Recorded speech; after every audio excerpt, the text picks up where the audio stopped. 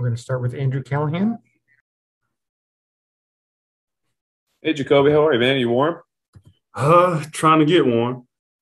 Warm for now, I guess. Right, I'll take it. Along those lines, I know your coaches. We talked to Trent, Matt Judon this morning, calling the cold a mental thing for Sunday, specific to a receiver. Aside from focusing on what your job, how does playing in extreme cold though affect, if at all, what you have to wear or how you have to play?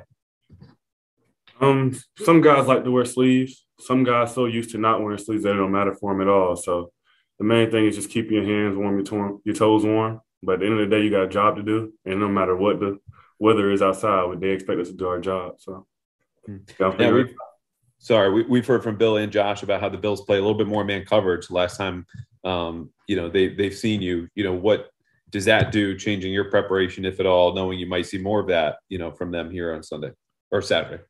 I just got to focus on it a little bit more, just how I want to beat certain players and how I want to win certain routes. So just making sure I have a plan going into the game.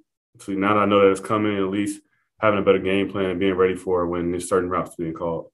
Was it a surprise the last time you played here in New England?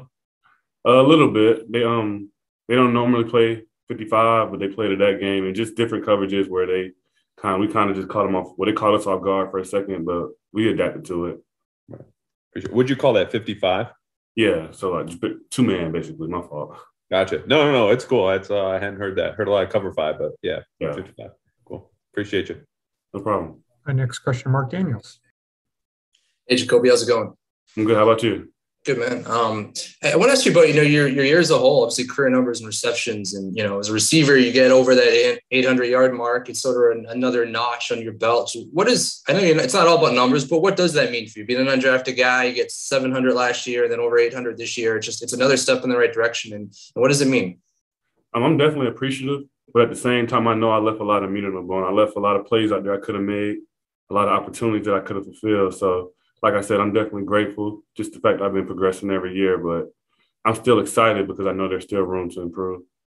Do you feel like it's a confidence booster too? I mean, obviously it's 2 years in a row now. You've clearly shown that you can play in the NFL. Do you have a good idea of, one, obviously confidence in yourself, but two, what you need to do to take a step further? Definitely. I mean, now I know going forward just what plays I kind of struggled with this year. So this offseason, I have a clear picture to kind of just go out there, work on those things, but at the same time, working on things I did well and making sure that they stay there too. So, I mean, this is exciting because, I have a better game plan and I can just be ready for next year. Awesome, man. Thanks, Jacoby. Appreciate you. Thank you, Mark. We'll go back to Andrew Callahan. Hey, Jacoby, I know we ask you about Mac every week, so I can't break the streak here today. But I just want to ask you what you've seen from him, maybe the last month, because we talk all the time about the most important games are late in the season. And, sometimes he's had his ups and downs, just like every rookie and every player does. So throughout all that, what have you seen from him? This last month, I would pretty much call a roller coaster, but the fact that he stayed consistent the whole time, he was the same guy the whole time, worked as hard as he always did. So, that's hats off to him. He's in the right state of mind and he's just working hard and we try and work hard to be with him and match his intensity. Does that give you, hope at all? I don't know. It's hard to say if he had been, even keeled and then a roller coaster. You could compare the two, right? But because he's only been even keeled through those tough times, does that give you hope that Saturday, even against a really good defense on the road, you could still get his best game? Definitely. It's easy to trust somebody who's pretty consistent mentally. We don't really have to worry about him freaking out and panicking and having fits, So we know he's going to be there and we know exactly who he's going to be. So we just got to go out there and be our best selves to keep up. Awesome. Thanks again. Yes, sir. The final question will be Chris Ryan. Hey, Jacoby. Hope all is well with you. Just wanted to get your feel on your expectations for your first playoff game and who perhaps you've talked about it with, trying to gauge what it may be like in terms of trying to anticipate it, and just kind of your general feelings on what this is going to mean. We got some guys in the room, who've gone pretty far in the playoffs. We got a Super Bowl winner, KB. They've been to the Super Bowl or other previous places. So we got guys with playoff experience, and we just trying to lean on them, And then at the same time, our coaches do a great job of preparing us for the moment and keeping us ready for whatever comes our way. So, like I said, you just combine that, the playoff experience in the room, and our coaches doing a great job. I think we'll be ready.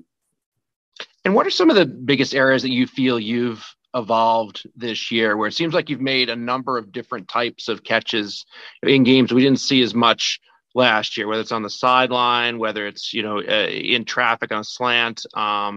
Where do you feel like you've evolved the most as a receiver this season? I would say being able to play for longer, I think last year, my first year, I probably had a good couple plays in me. And then my level and my ability would just diminish as the drives would go on. The longer the drive, the worse I would play. So this year, I think I did a better job of just being ready for the moment at all times. It didn't matter if it was play 8, play 10, play 1, honestly, just going out there and being able to put my best performance forward. Just to finally on playing physical, as a receiver, how do you go about trying to do that? Obviously, you're a really good blocker. Is that the area, or is it more, how you bounce back from when the opposition tries to impose their will on you? It's definitely a mindset thing when it comes to things like being physical and blocking, because they might get you once, you know what I mean? Or they might even get you twice, but are you going to be able to sustain it the whole game? That's kind of my mindset with it, just going out there and being able to do it over and over and over again, because it's easy the first time and it might be easy the second time, but once it's sustainable, I feel like you really figured it out. Thanks, Jacoby. No problem. Thank you, Jacoby. Thanks, everyone.